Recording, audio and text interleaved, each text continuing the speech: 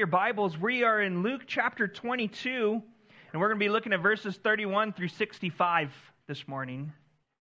While you guys are turning there, let's ask the Lord to give us understanding and to bless our study. Heavenly Father, we come before you. And Lord, we do want to sit and we want to encounter your fierce love for us, Father God. Lord, it's a love that doesn't just accept us where we are.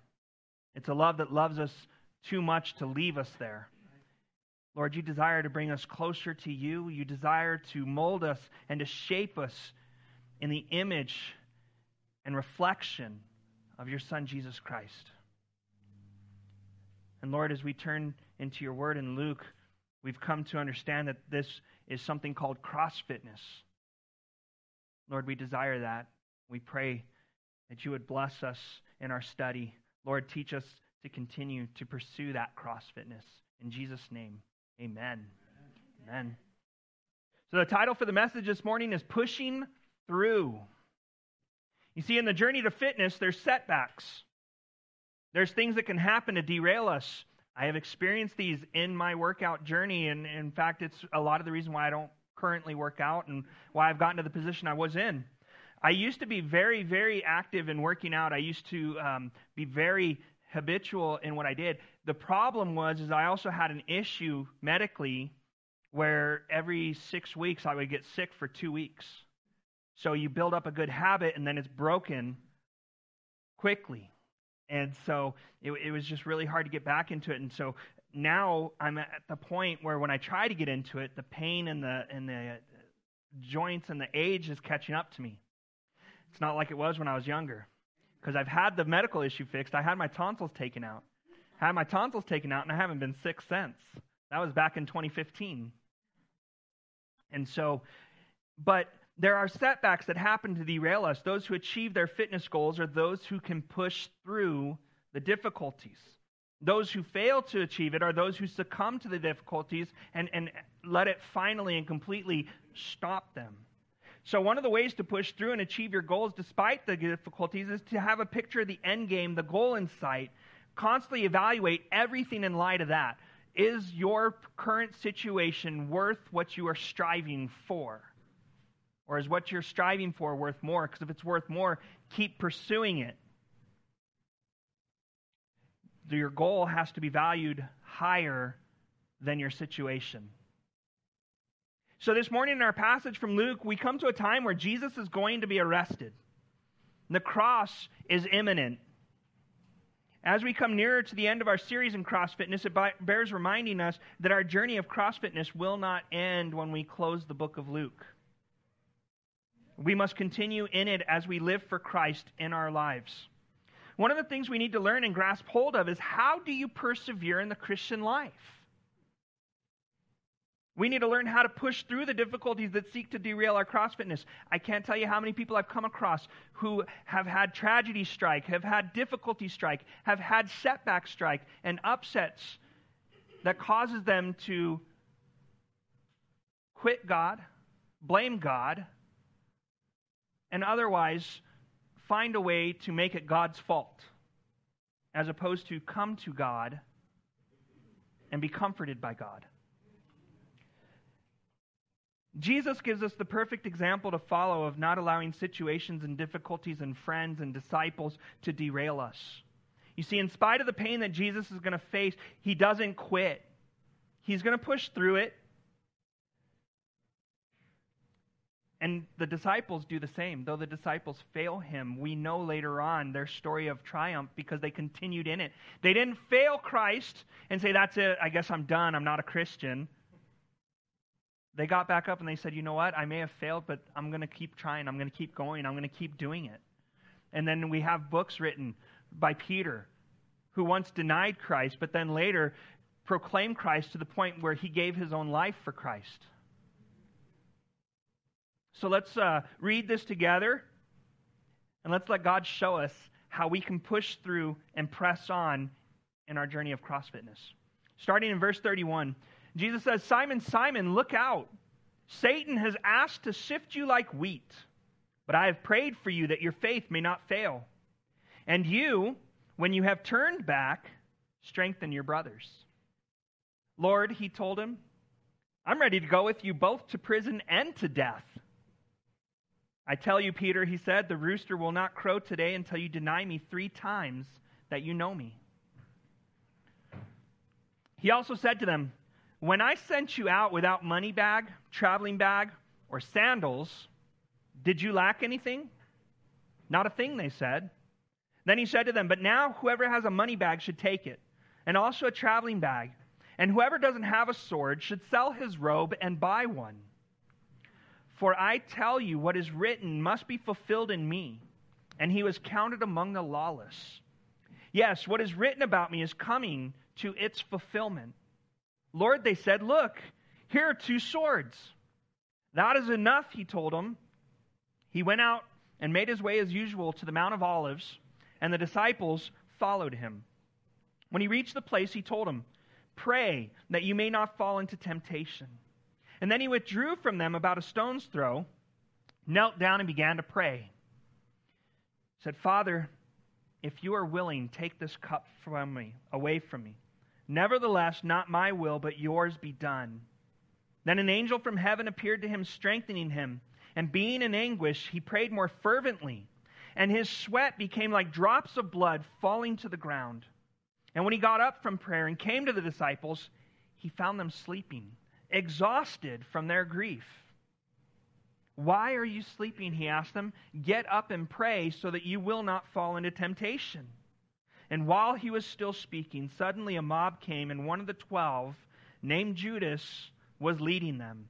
He came near Jesus to kiss him, but Jesus said to him, Judas, are you betraying the Son of Man with a kiss? When those around him saw what was going to happen, they asked, Lord, should we strike with the sword? And then one of them struck the high priest's servant and cut off his right ear. But Jesus responded, no more of this. And touching his ear, he healed him. Every day while I was with you in the temple, you never laid a hand on me. But this is your hour and the dominion of darkness. So they seized him, they led him away, and they brought him to the high priest's house. Meanwhile, Peter was following at a distance. They lit a fire in the middle of the courtyard and sat down together, and Peter sat among them. When a servant saw him sitting in the light and looked closely at him, she said, this man was with him too. But he denied it. Woman, I don't know him. After a while, someone else saw him and said, you're one of them too. And he says, man, I am not. About an hour later, another kept insisting. This man was certainly with him, since he's also a Galilean. But Peter said, man, I do not know what you're talking about. Immediately, while he was still speaking, a rooster crowed. Then the Lord turned, looked at Peter. And so Peter remembered the word of the Lord, how he said to him, before the rooster crows today, you will deny me 3 times. He went outside and he wept bitterly. The men who were holding Jesus started mocking and beating him. After blindfolding him, they kept asking, prophesy. Who was it that hit you? And they were saying many other blasphemous things to him. There's many setbacks, there's many things that we can do to derail our ability to push through. And so we're going to look at some of them. One of them is denial. We fail to push through because we deny the reality of the situation.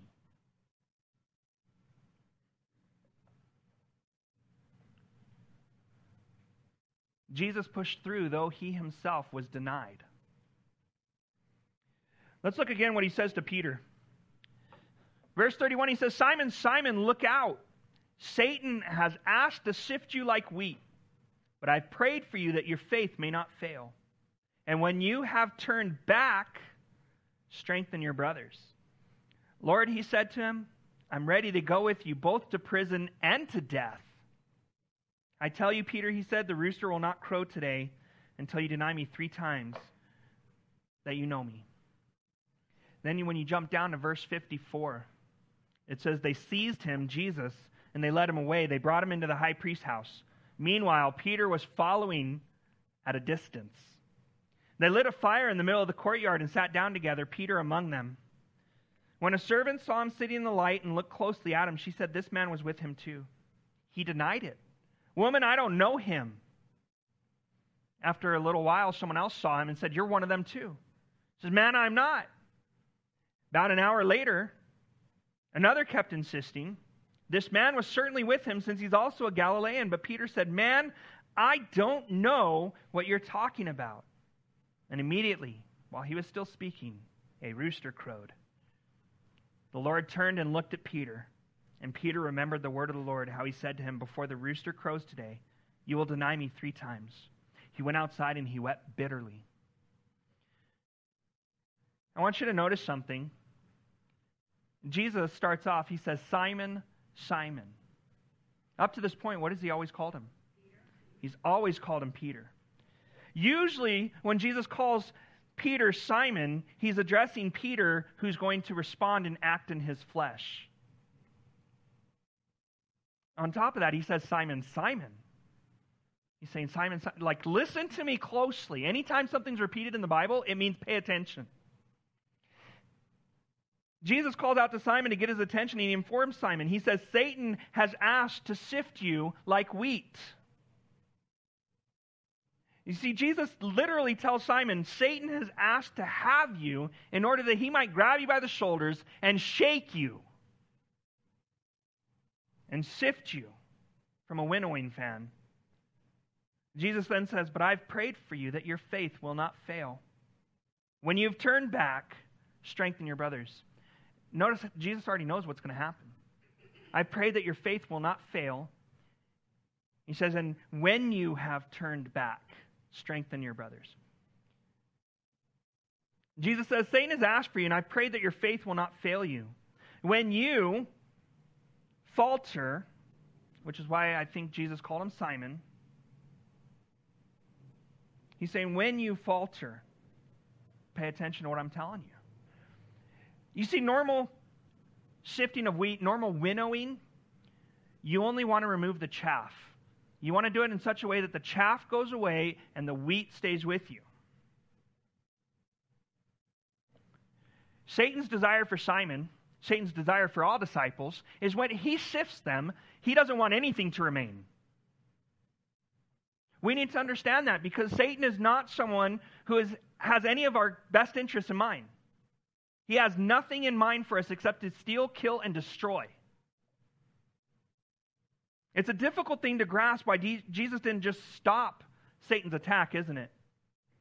But that's true in our lives, isn't it? Sometimes Satan asks to sift us,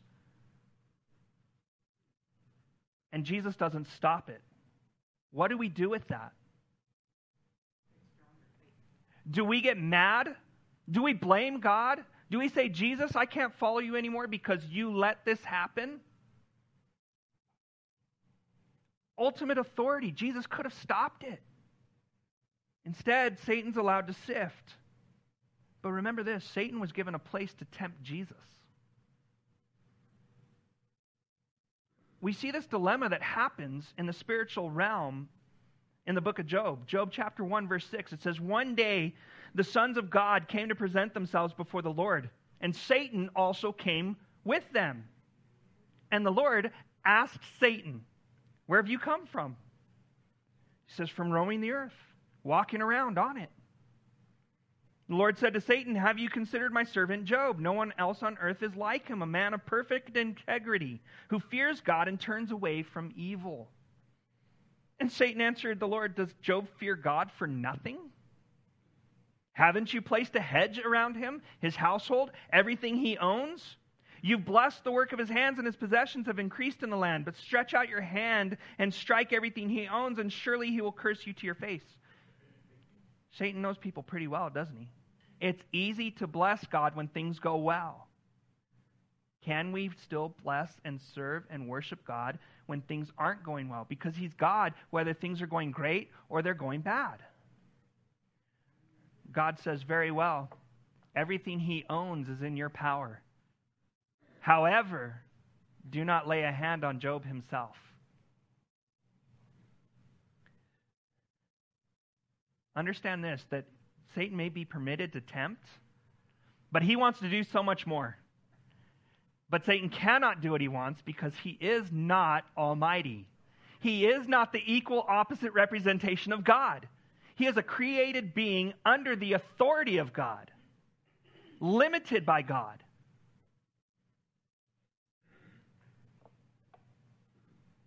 And you can see this simply because Satan asked to sift Peter like wheat. He has to ask for each one of us.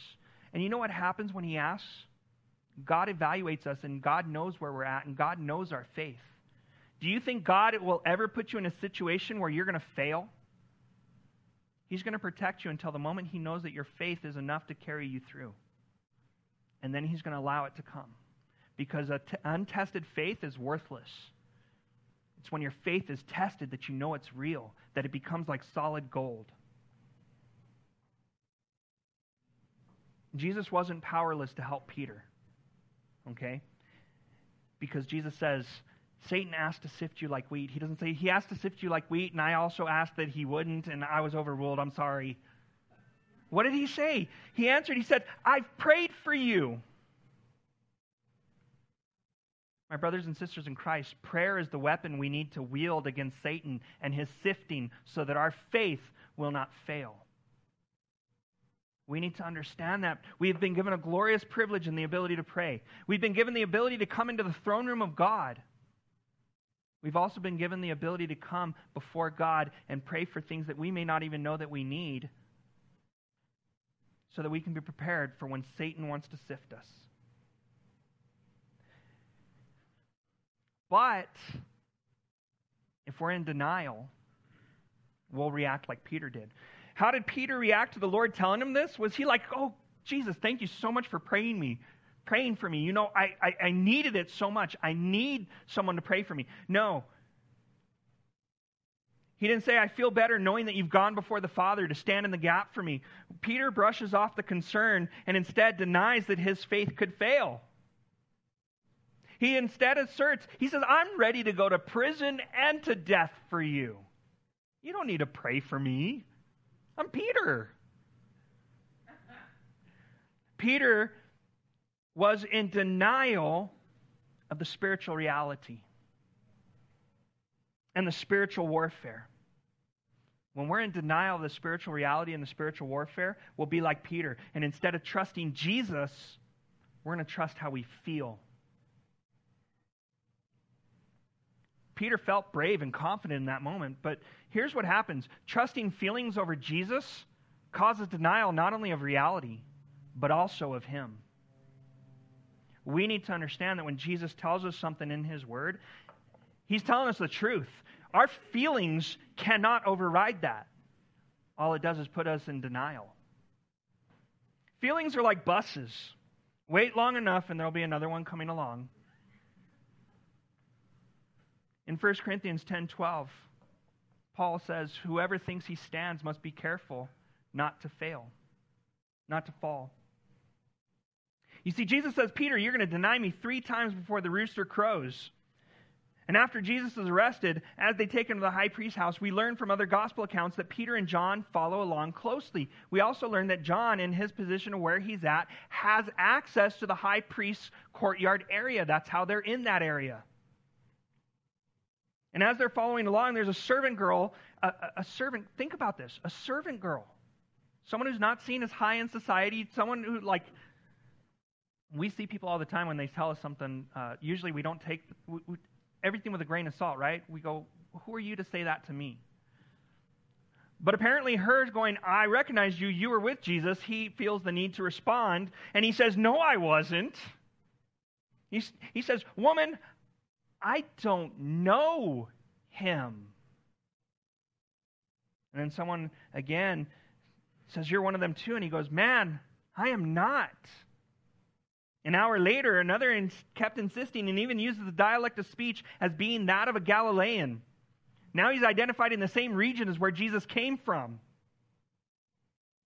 And Peter says, man, I do not know what you're talking about. The other gospel accounts actually say that he vehemently denied it, even cursing. And immediately while he's still speaking, the rooster crowed. And at the rooster crowing, what you see is this picture across a courtyard. Jesus locks eyes with Peter. As they lock eyes, the rooster crows. Peter remembers. And now even though he denied Jesus' words, he remembers that Jesus spoke the truth. And his denial led to failure. But I think now he also remembers Jesus' other words that say that your failure will not lead to your ultimate fall. So he goes outside and he wept bitterly. The second thing that will derail us, the second thing that we need to push through is a lack of understanding. It's a lack of understanding. In verse 35, Jesus then talks to the disciples. He says to them, when I sent you out without money bag, without traveling bag, without sandals, did you lack anything? No, nothing, they said.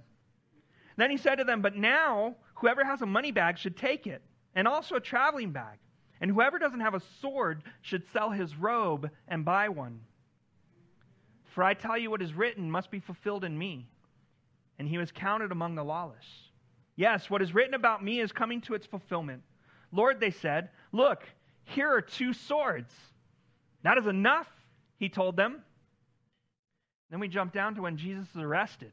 Verse 49 says, when those around him saw what was going to happen, they said, Lord, should we strike with the sword? And one of them struck the high priest's servant, cut off his right ear. Jesus responded, no more of this, and touching his ear, he healed him. How many times have we heard a word from the Lord, thought we were acting upon it, only later to find out we weren't? What do you do in that moment? Do you say, that's it, I'm never following God again? I'm never going to try and follow his word because I messed it all up? No, we keep trying, don't we? You know what the beautiful thing about God is? He is the God of second chances. I have this favorite song of mine. It's by Stellar Cart. It probably dates me now. They're a Christian punk band, pop punk, and they have a song. It's called Second Chances, and the chorus of it goes, "If there will always be second chances, and if there's always second chances, then you're always on your first try." And it's just kind of reminding you that just try again. Keep trying again. Don't ever allow your failures to become ultimate, even when it comes from a lack of understanding. God is not going to leave you in a place of not understanding. So Jesus asked the disciples about their previous missionary journeys. He said, when I sent you without all the necessities, did you lack anything? They said, no, we lack nothing. Jesus is saying, things are changing. I sent you out before without anything. Now you need to be prepared for everything. In fact, if you don't have a sword, you should sell your robe to buy one. Because what is written about me must be fulfilled in me. What was written about him was that he was counted among the lawless. Where that comes from is Isaiah 53. See, Isaiah 53:12 says, therefore I will give him the many as a portion, and he will receive the mighty as spoil, because he willingly submitted to death and was counted among the rebels. Yet he bore the sin of many and interceded for the rebels. If you read Isaiah 53 before this, what does it say about Jesus? He's going to be beaten. That he's going to be killed. That he was wounded for our transgressions, and by his stripes we are healed. He's telling the disciples, look, when I first sent you out, people were so glad I was in the world. They welcomed you. They were hospitable to you. Now he's saying that when you go out, they're not going to receive you the same way. So is Jesus telling them to buy a sword so that they can meet violence with violence? Because that seemingly contradicts his other teachings in which he says, love your enemies, and if someone smites you on the face, to turn your cheek to the other side so that they can hit you there also. I don't believe that Jesus is advocating violence to meet violence. I do believe he's saying the situation is changing and they need to be prepared and they need to change their preparation also. I think Jesus is saying, I'm on the point of departing you, and when I'm gone, things are going to be different. They're going to kill me. I'm going to be counted as a transgressor. No longer will people accept me as the Messiah because they're going to see me as a rebel. I think what Jesus is saying is that prior to this point, the disciples were like children. All their needs were met. All their needs were cared for. Everything was provided for that they needed. Jesus is saying that childhood has passed and you now must adopt manhood and responsibility for yourself. He says, he that hath no sword is unprepared for difficulty, unprepared for danger, unprepared for battle. And so he's saying you need to understand, you need to sell your garment, for the battle is sure to come. You see, he's speaking figuratively. He's saying you need to be ready for the battles and the difficulties. Do not kid yourself. Don't be in denial of the situation.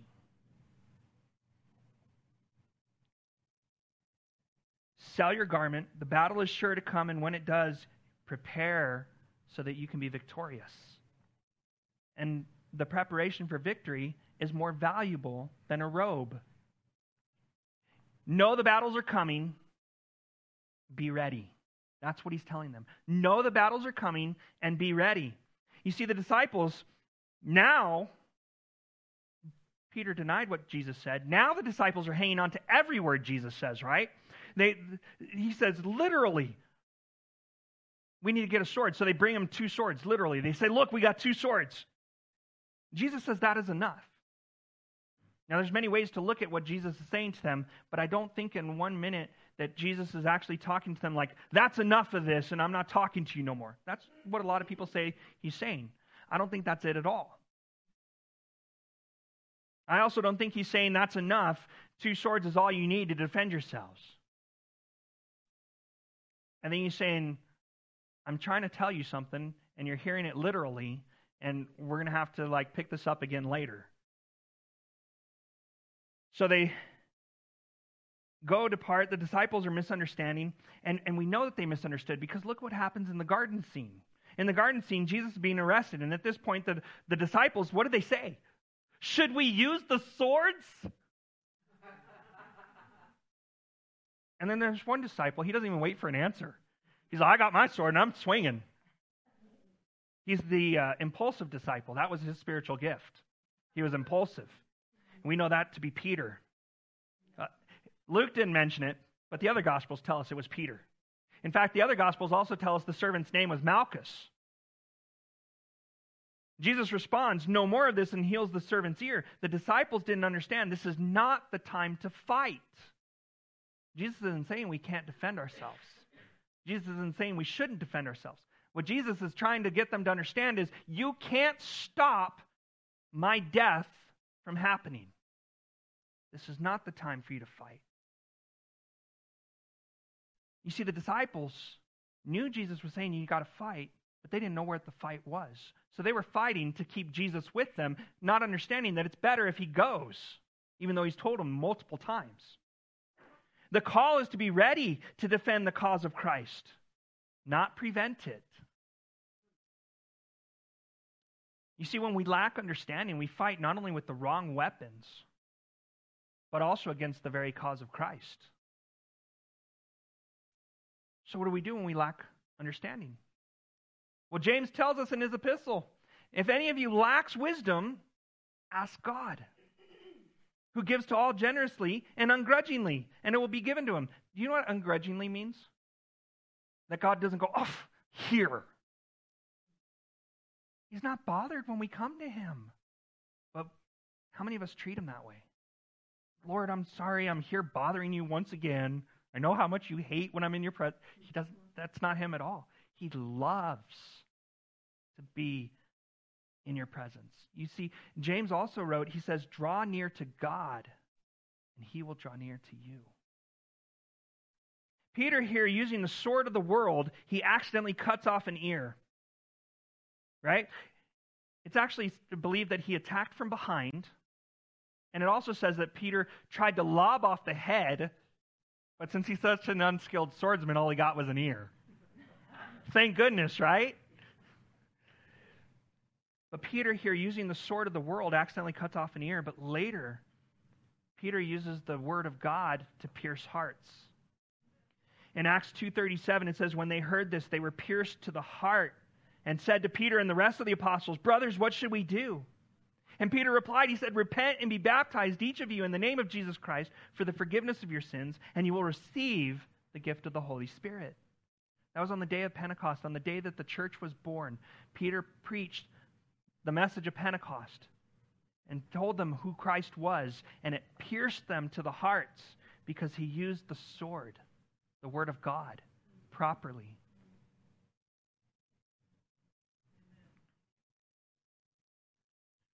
You know what else we need to push through? Have you ever had anybody who is unreliable? Have you ever served alongside anybody who is unreliable? And in our flesh, we go, man, they're so unreliable, but we don't understand. We're the same way, just in different areas. Jesus had unreliable disciples. And if I was Jesus, which we're all glad that I'm not, but if I was Jesus, I'd have been like, these guys don't even care what I'm doing. Why would I even go and do it? That's it, I'm not. I'm done. But Jesus pushed through. Jesus went to the cross still, even though his disciples deserted him. In verse 39, it says, he went out and made his way as usual to the Mount of Olives, and the disciples followed him. When he reached the place, Jesus told them, pray that you not fall into temptation. Then he withdrew from them about a stone's throw, knelt down, and began to pray. He said, Father, if you're willing, take this cup from me. Nevertheless, not my will be done, but yours. Then an angel from heaven appeared to him, strengthening him. Being in anguish, he prayed more fervently, and his sweat became like drops of blood falling to the ground. When he got up from prayer and came to the disciples, he found them sleeping, exhausted from their grief. And he said, why are you sleeping? Get up and pray so that you won't fall into temptation. We know this is Jesus in the Garden of Gethsemane. The Garden of Gethsemane is located, as you go down the Mount of Olives, there's a trail, and right off to your, I'm trying to remember, on the left, you enter into the Garden of Gethsemane. And that's where he prayed on the night in which he knew he would be betrayed. And it says that going off a ways, actually it says a stone's throw away, but I don't know how far that is because everybody throws a stone differently. So I'm like, is it talking like if a 4-year-old throws a stone, or is it talking like if a baseball pitcher throws it? I don't know. But as he goes away and he prays on his own, what is his prayer? He says, Father, if you are willing, take this cup from me. This is an example for us because it's temptation that causes us to be unreliable. Jesus knew the power of temptation. And the way that you overcome it is through prayer. Jesus actually had said to pray, and the original language means keep on praying. It's not a one-time deal. When you're faced with temptation, praying for it once isn't going to solve it. It's something you have to pray over and over again. We have to teach our flesh to be in submission to our spirit. Literally, labor in prayer because the temptation is ongoing. Did you know that temptation, when you avoid it, doesn't go away? It actually increases in intensity. And this is actually superb. Like, thinking about this, understand, Jesus never once gave in to temptation. So the pull for him to give in to temptation just continued to multiply.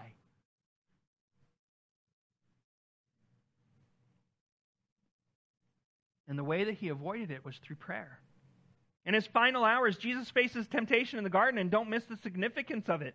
Sin entered the world because man was tempted in the garden. And he fell to the temptation in the garden. Jesus is also tempted in the garden. But now by going to God through prayer, he overcomes it.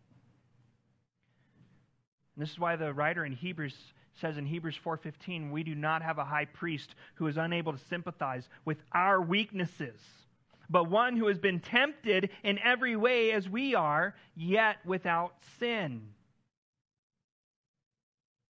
Is it tempting to not want to die? Very tempting, right? Like, that's all. Our bodies are designed for the preservation of self.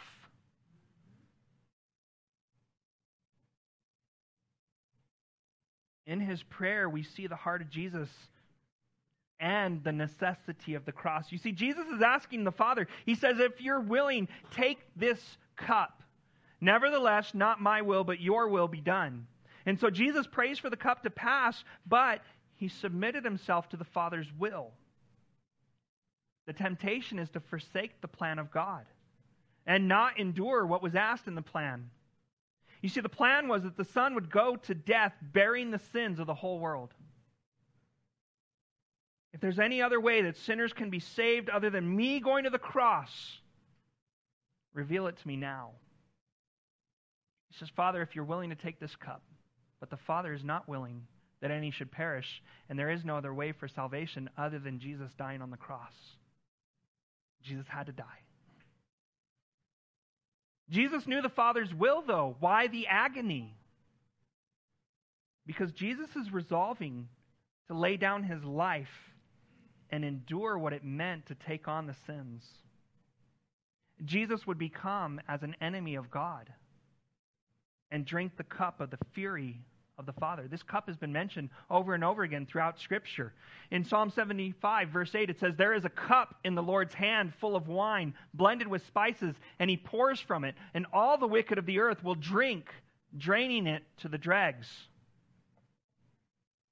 Isaiah 51:17 says, wake yourself up, stand up, Jerusalem, you who have drunk the cup of his fury from the Lord's hand, you who have drunk the goblets to the dregs, the cup that causes people to stagger. In Jeremiah 25:15 says, "This is what the Lord God, the God of Israel, said to me, take this cup of the wine of wrath from my hand and make all the nations to whom I'm sending you drink from it." Jesus was going to drink that cup of the Father's wrath for us. You see, in the Garden of Gethsemane, Jesus came to a point of decision. He decided long ago that his mission was to do the Father's will and he was going to die on the cross. But right here, right now, in the garden, he's deciding once for all that he will drink that cup and all that it contains. God did not take the cup from Jesus. And we struggle with that, right? We have to push through this right here where we pray for God to take something away, but he doesn't. We pray for God to intervene, but he doesn't. But you know what he did do? He strengthened Jesus so that he could drink it. You see, God sent an angel from heaven and strengthened Jesus. The anguish was great, causing sweat of drops of blood. And we have this cute little saying that we like to say, that God doesn't give us more than we can handle. That's wrong. That's not even scriptural. It says God doesn't give us more than we can handle without giving us a way to handle it. 1 Corinthians 10:13. "No temptation has come upon you except what is common to humanity. But God is faithful. He won't allow you to be tempted beyond what you're able, but with the temptation, he will also provide the way out so that you may be able to bear it." We just have to understand that God is where we go to for the strength to bear it. That's how we push through. Jesus arising from prayer, he comes out and what does he find? His three closest disciples that he brought with him, that he said, "Stand watch, pray that ye not enter into temptation." The ones that he said to, "I'm deeply grieved to the point of death. Remain here and stay awake with me." He says, I'm struggling here. Can you stay with me? Have you ever had friends that you said, "I'm struggling, I need you"? And then you find out they're not there for you? Christian brothers and sisters that weren't able to be there for you, what did it do? Did you allow it to shipwreck your faith? Has it caused a chasm between you and God?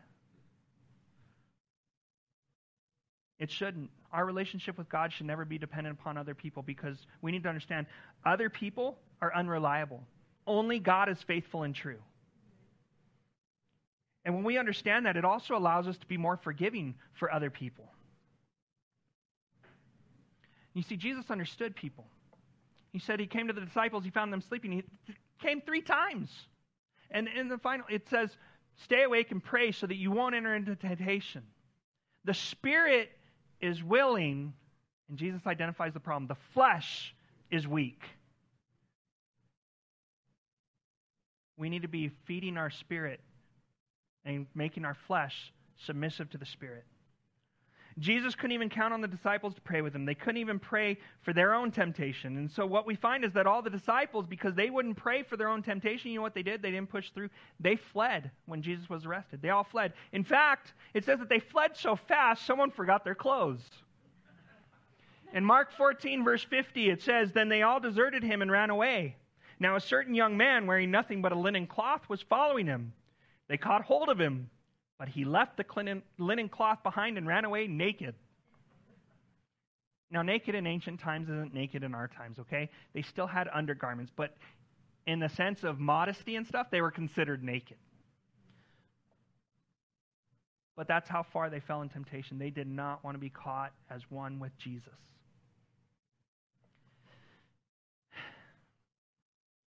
Now, unreliable friends and being betrayed by friends are two different things. Jesus, even though he was betrayed, still went to the cross. Even though we're betrayed, we still need to follow God. We need to push through. We can't let it finally finish us. In verse 47, it says, while he was still speaking, this is when he was giving them the speech about buying a sword. While he was still speaking, suddenly a mob came, and one of the 12, you know why it says one of the 12? To remind us that Judas was counted among the disciples of Jesus. So one of the 12, Judas, was leading them, and he came near Jesus to kiss him. Jesus said to him, "Judas, are you betraying the Son of Man with a kiss?" And then Jesus said to the chief priests, the temple police, the elders who had come for him, he said, "Have you come out with swords and clubs as if I were a criminal?" He said, "Every day while I was with you in the temple, you never laid a hand on me. But this is your hour and the dominion of darkness." Then after he's arrested, they took him away. It says the men who were holding Jesus started mocking and beating him, blindfolding him. They kept asking, "Prophesy, who was it that hit you?" And they were saying many other blasphemous things to him. Jesus was betrayed, and this is what he suffered because of that betrayal. How many of us have suffered less than that because we felt betrayed and reacted out of the flesh? We cut off all ties. When we're betrayed at church, what's the first thing we do? We quit going to church. When we're betrayed in a Bible study or any other thing where God is intending to grow us and whatnot, what do? We quit it. While still speaking to the disciples, the mob comes. Judas comes to the front because he's leading them, and he comes up to Jesus, and the other Gospels say, "Messiah," and he like comes and wants to give him a big old hug, and he goes to give him a kiss. The kiss of friendship. But Jesus isn't caught off guard. He says, "Judas, are you betraying the Son of Man with a kiss?" He's challenging Judas. He's calling it what it is. He says, "You're betraying me." But it has no effect on Judas. He still does it. There can be no mistake of what Judas is doing. Judas willingly chose to betray Jesus. And he knew full-handed that he was betraying the Son of Man.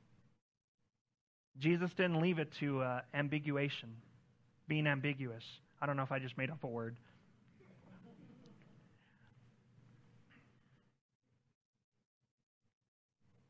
He's betraying the Son of Man with a sign meant for intimacy, closeness, and endearment. But you know why he did it with a kiss? That was a secret sign between him and the temple guards. But Jesus, what did he do? He identified the secret. He said, "Judas, I know." Jesus was betrayed by a close friend, a disciple. He washed Judas's feet.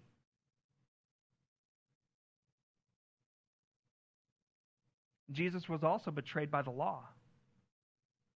How many of us get indignant because we expect the law to protect us? There's only one who protects us. The law will fail us. We cannot rely on the law to protect us, and I think we're seeing a lot of that today. I think God is trying to prepare us for the fact that, there's going to come a point in time where you're going to be against the law and, like Jesus, counted as a rebel. Jesus was betrayed by the law. The law stated it was illegal to arrest or try anyone after dark. Yet they arrested him at night, and he'll go on trial before anyone's aware of it the next day. also, he's convicted on the testimony of a witness who's paid. You're supposed to be convicted on the testimony of 2 witnesses. They only had 1. And Jesus tells him, he said, I've been in the temple every day, during the day, when you could have arrested me anytime you wanted. Why didn't you come then? Because he knew. They feared the people.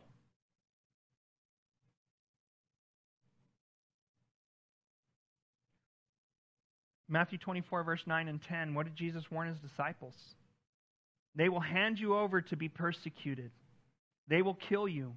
You will be hated by all nations because of my name. Then many will fall away. They will betray one another, and they will hate one another. We can't allow betraying to cause us to leave our faith in God. It's proclaimed that it's going to happen to us. Matthew 24 is what he's telling them of what the end times will look like. Matthew 24:12, it says, the lawlessness will multiply and the love of many will grow cold. You know the thing about betrayal? You know why it hurts so much? Only those close to you can do it. Only those close to you can do it. People are always capable of it. Doesn't matter. Every single one of us in this room right now, we are all capable of betraying. Whether we do or not isn't the issue. We're all capable of it. You know who's never capable of it? Jesus. God. Never fails, never betrays. He says, I will never leave you, I will never forsake you. It may seem like a time of darkness. Jesus said, this is your hour, the dominion of darkness. Notice that he says this is your hour. He doesn't say this is all your time until you're done and you've been satisfied. He says this is your hour. This is all you get. Because that time's limited. Jesus told him this is your hour. Because it must be fulfilled what is said about him. That he would be counted among the transgressors. Matthew 26, verse 54, it says, how then would the scriptures be fulfilled that say it must happen this way? If he wasn't arrested, if he wasn't betrayed, how could the scriptures be fulfilled? We as Christians in the end times, when it says that we will be handed over, we will be betrayed, we will be killed, how can it happen without the scriptures being fulfilled? It has to happen that way. But you know what Jesus didn't trust in? The betrayal didn't hurt him because in his faith, in his following God, the betrayal didn't hurt him. Why? Because he trusted in God, not in men. When we trust in men, when they betray us, when they fail us, when they leave us, it will destroy our faith because that's where our faith was at. But when our faith is in God, it doesn't matter what happens to us because God is still with us. Never mistake the arrest of Jesus for anything other than a willing surrender. The moral value of the atoning death of Christ consisted of his willingness to die. Without the willingness, he couldn't die for others. Jesus didn't get derailed by any of this. His mission has always been to go to the cross and to die for the sins of the world. Sure, he had disciples who denied him. Sure, he had disciples who misunderstood him. He was betrayed by them. But none of that mattered because Jesus was focused on what God wants. In order to push through things, we can't let things derail us. We have to keep focused on being CrossFit to the point where other things don't matter. If our ultimate goal is being CrossFit and being made into the image of Christ, reflections of him, to the glory and honor of the Father, that has to be our highest goal. Nothing else can come close to it so that we're always pursuing that. Don't base your walk on others, whether it's what they do or what they don't do. Base your walk and your continued walk upon dependence in God. Jesus exemplified what we need to do in order to push through. In every single one of those places where failure can happen, Jesus said, pray. Pray. We need to pray. That's the main thing we need to do in all times. Satan wanted Peter. Jesus prayed. Are we praying for those who Satan's asking for? Or do we see people as they're failing, as they're struggling, and we're just like, wow, that really stinks. If only they were closer to God. Then they wouldn't be bothered by this. We want to be ready for the spiritual battles. We need to pray. We don't want to be caught off guard. You know what happens that affects people the most is when the spiritual battle comes, they weren't prepared. They weren't expecting it. They said, life is going great. I don't ever expect anything bad to happen. But let me tell you this. Jesus didn't die on the cross to give us the American dream. There is no promise that you're going to have a good, healthy, happy life. There is a promise that people will hate you, that they will persecute you, but God says, I will love you, and I will ultimately save you and resurrect you. That's the promise from Christ. Do we want understanding in what God's Word says, and what God is asking for us, and what God wants to do with our lives? We need to pray. Anyone who lacks wisdom, let him ask God.